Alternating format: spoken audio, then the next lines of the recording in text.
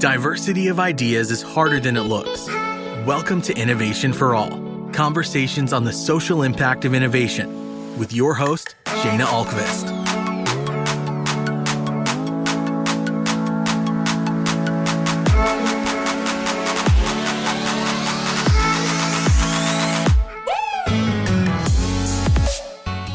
Hello, I am your host, Shayna Alkvist, here with a very special bonus episode of Innovation for All. So, with 2019 coming to a close and 2020 beginning, I wanted to take an opportunity to reflect on some of the conversations we've had so far. So in today's episode, rather than a typical interview where I speak at length with a single guest, this episode's a little different. I've reached out to a few of my favorite guests from 2019 and asked them to answer two key questions.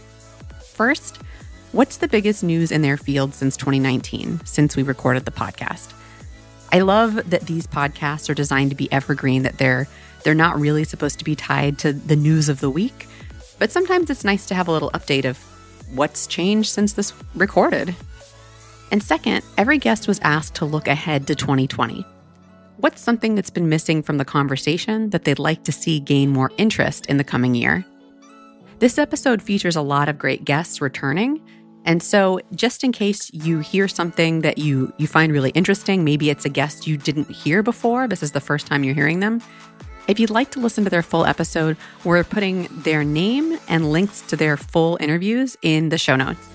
In case you haven't visited it yet, our show notes are posted for every episode at innovationforallcast.com. That's innovationforallcast.com. And last but not least, before we get started, I did ask my guests to record their answers sort of on the fly, so please excuse any varying audio quality from guest to guest. I assure you, the content they are sharing is well worth any audio snafus. Lastly, what did you think of this episode? Do you like hearing from former guests? Do you want people to come back for round twos? Do you like this sort of short but sweet format? Do you really dislike it? I'd love to hear your perspective. You can shoot me an email by visiting our website at innovationforallcast.com. And without further ado, please enjoy some of my favorite guests looking ahead to 2020. Hi, this is Rina Jana, and I lead content strategy for responsible innovation at Google. It's a slightly different position and role that I had the first time I was on the Innovation for All podcast earlier in 2019. And I'm really, really excited to be in this role for 2020. Basically, responsible innovation is exactly what it sounds like. It's creating AI systems, machine learning systems, advanced technologies that are socially beneficial, that are inclusive, that keep people's security and privacy top of mind, that are created with scientific rigor. And what my team will be doing is creating resources, platforms, and programs for anyone around the world to be able to innovate responsibly. So in my opinion, the biggest trend that surfaced in 2019 was around frameworks. Frameworks like, for example, the AI principles that we released at Google in 2018, but in 2019, we've accomplished like a full year of having those principles out in the world. And we've seen our peers across the tech industry release principles as well.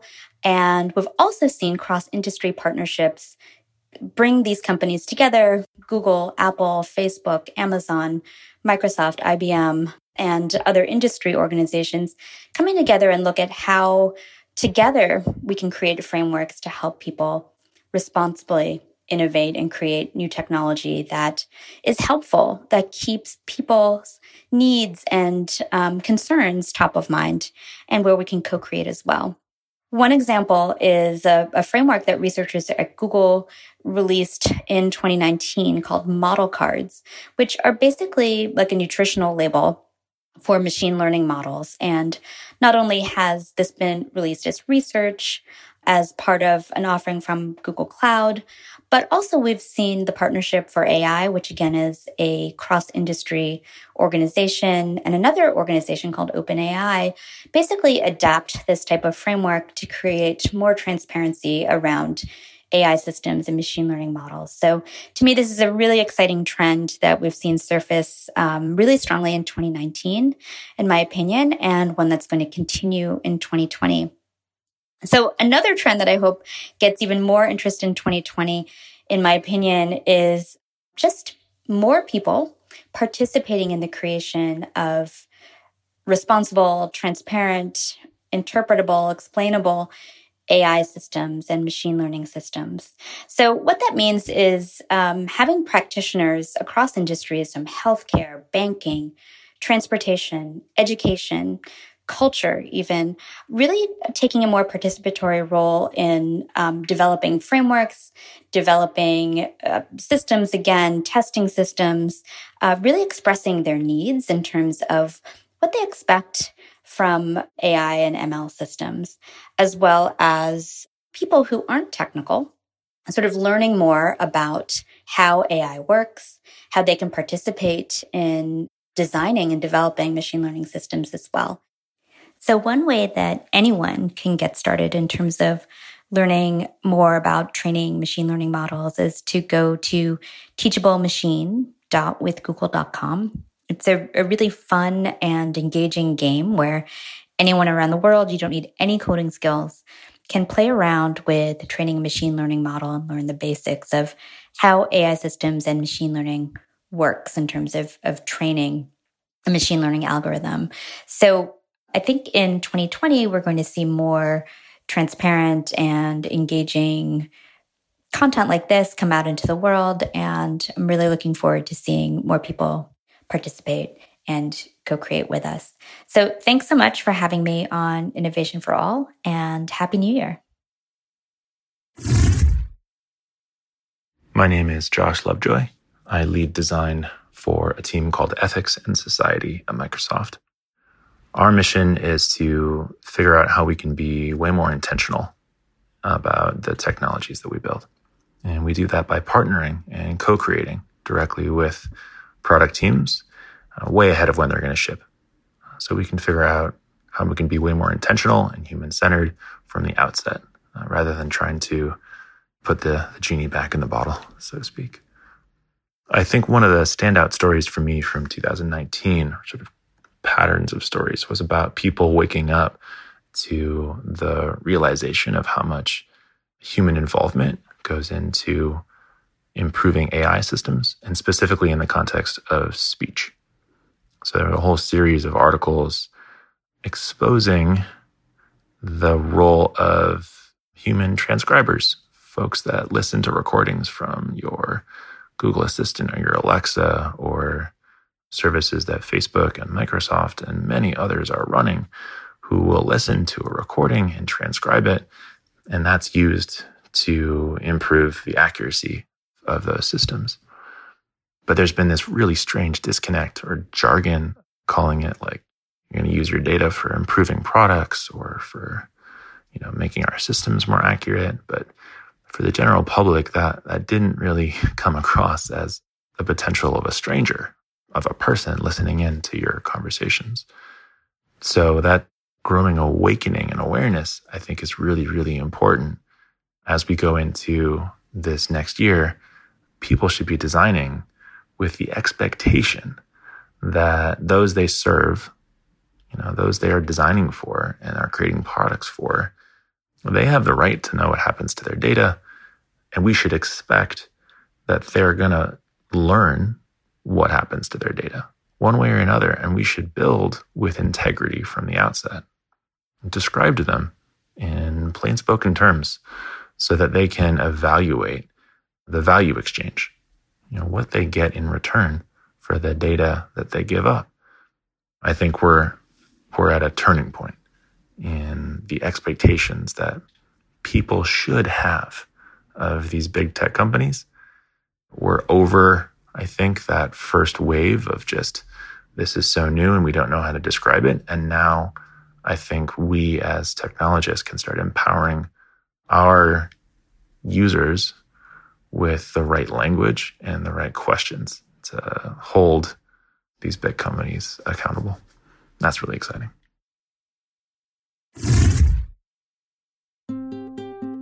Have you ever been in a meeting where your team disagreed about the best course of action? Maybe you didn't know which message best resonates with your audience, or exactly who your customers are, or maybe which features they want you to build. customer research from an impartial third party can offer the clarity you need. That's why PhD Insights offers Customer Research Delivered.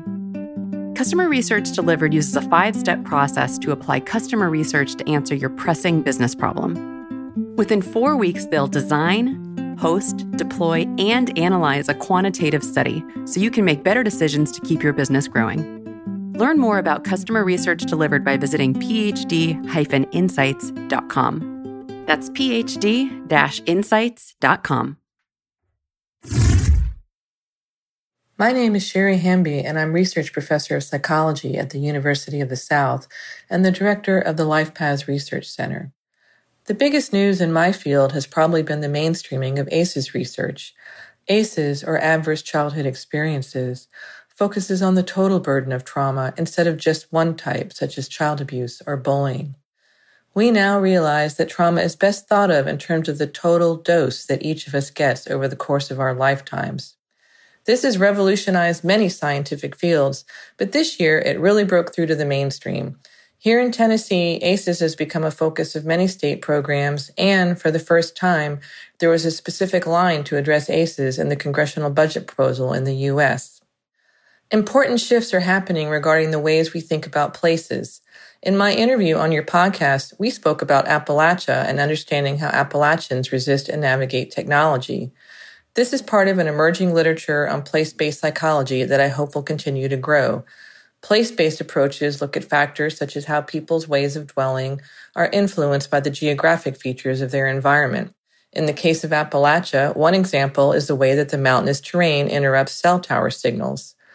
A focus on places is also shifting how we understand resilience, which shouldn't just focus on individuals, but include the bigger picture about how we all come together to form communities in specific geographic settings. Hello, Innovation for All. My name is Wendy De La Rosa. I am a behavioral scientist, and I focus on using behavioral science to help people make better financial decisions. The biggest issue in 2019 that advocates for low and moderate income families are working towards and are focused on is the constant attack on the SNAP program, otherwise known as the food stamp program in the United States. For those of you who may not be aware, roughly 38 million Americans rely on the SNAP program in order to get vouchers to get food. These vouchers can only be used at grocery stores or supermarkets, and you can only buy food with them for a temporary period of time, typically 3 to 6 months. Under the Trump administration, however, there's been a constant set of proposals to try to reduce the number of people who have access to this great and beneficial program.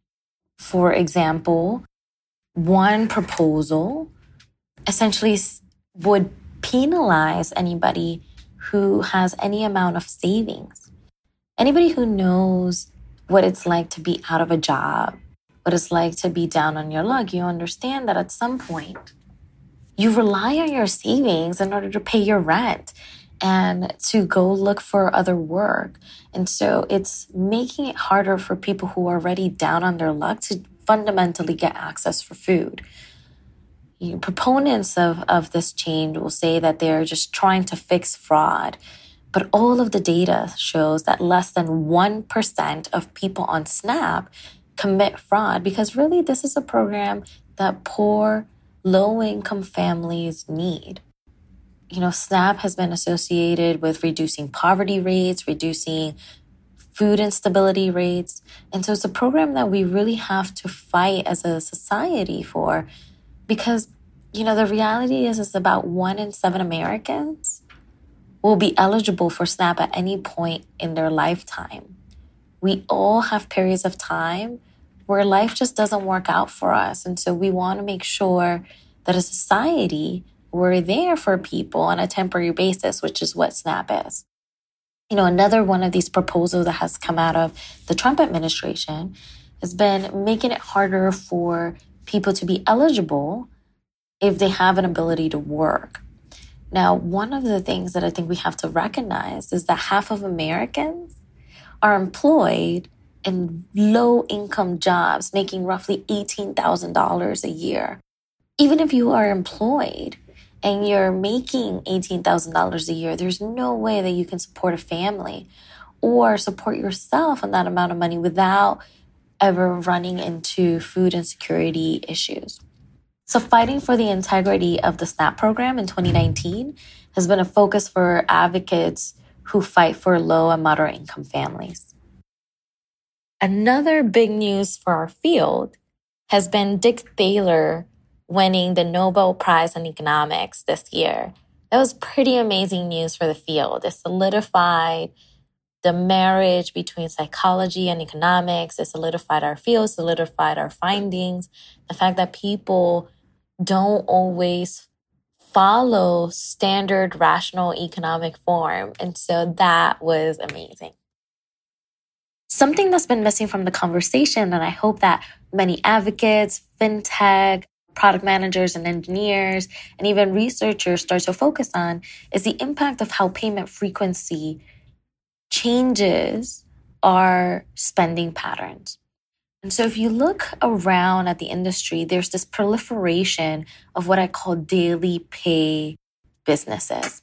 Businesses that allow large employers or even small employers to pay their employees on a daily basis, sometimes even multiple times a day. Now, from a cursory perspective, that may seem like an amazing thing, right? Like, why should a low-income worker give a 0% loan to a large employer for a week or 2 weeks until they actually get access to their paycheck? And it could potentially also change or reduce the number of overdrafts that people see, right? Because they don't no longer have to wait for their paycheck. But, if you fundamentally understand human behavior, you also start to recognize that when you change the environment, you also change other types of behaviors like spending. And so one of the research projects that we're kicking off right now is essentially showing that when people have access to daily pay, right, when I can get my paycheck every single day, even though I'm making the same amount, people tend to spend more, right? Because now all of a sudden you feel artificially richer. You always have money in your account. And so you can always spend.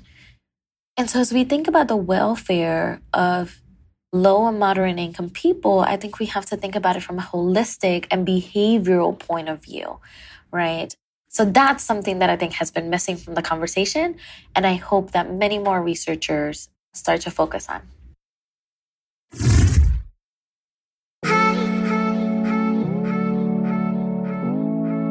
Do you support having more diversity of ideas in business? I invite you to subscribe to Innovation for All on iTunes or your favorite podcasting platform.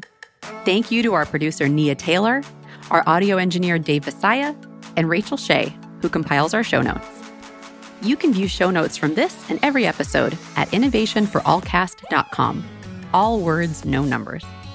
And in case you didn't know, we're on social. Feel free to tweet us at InForAllPodcast, all words, no numbers, on your favorite social platform.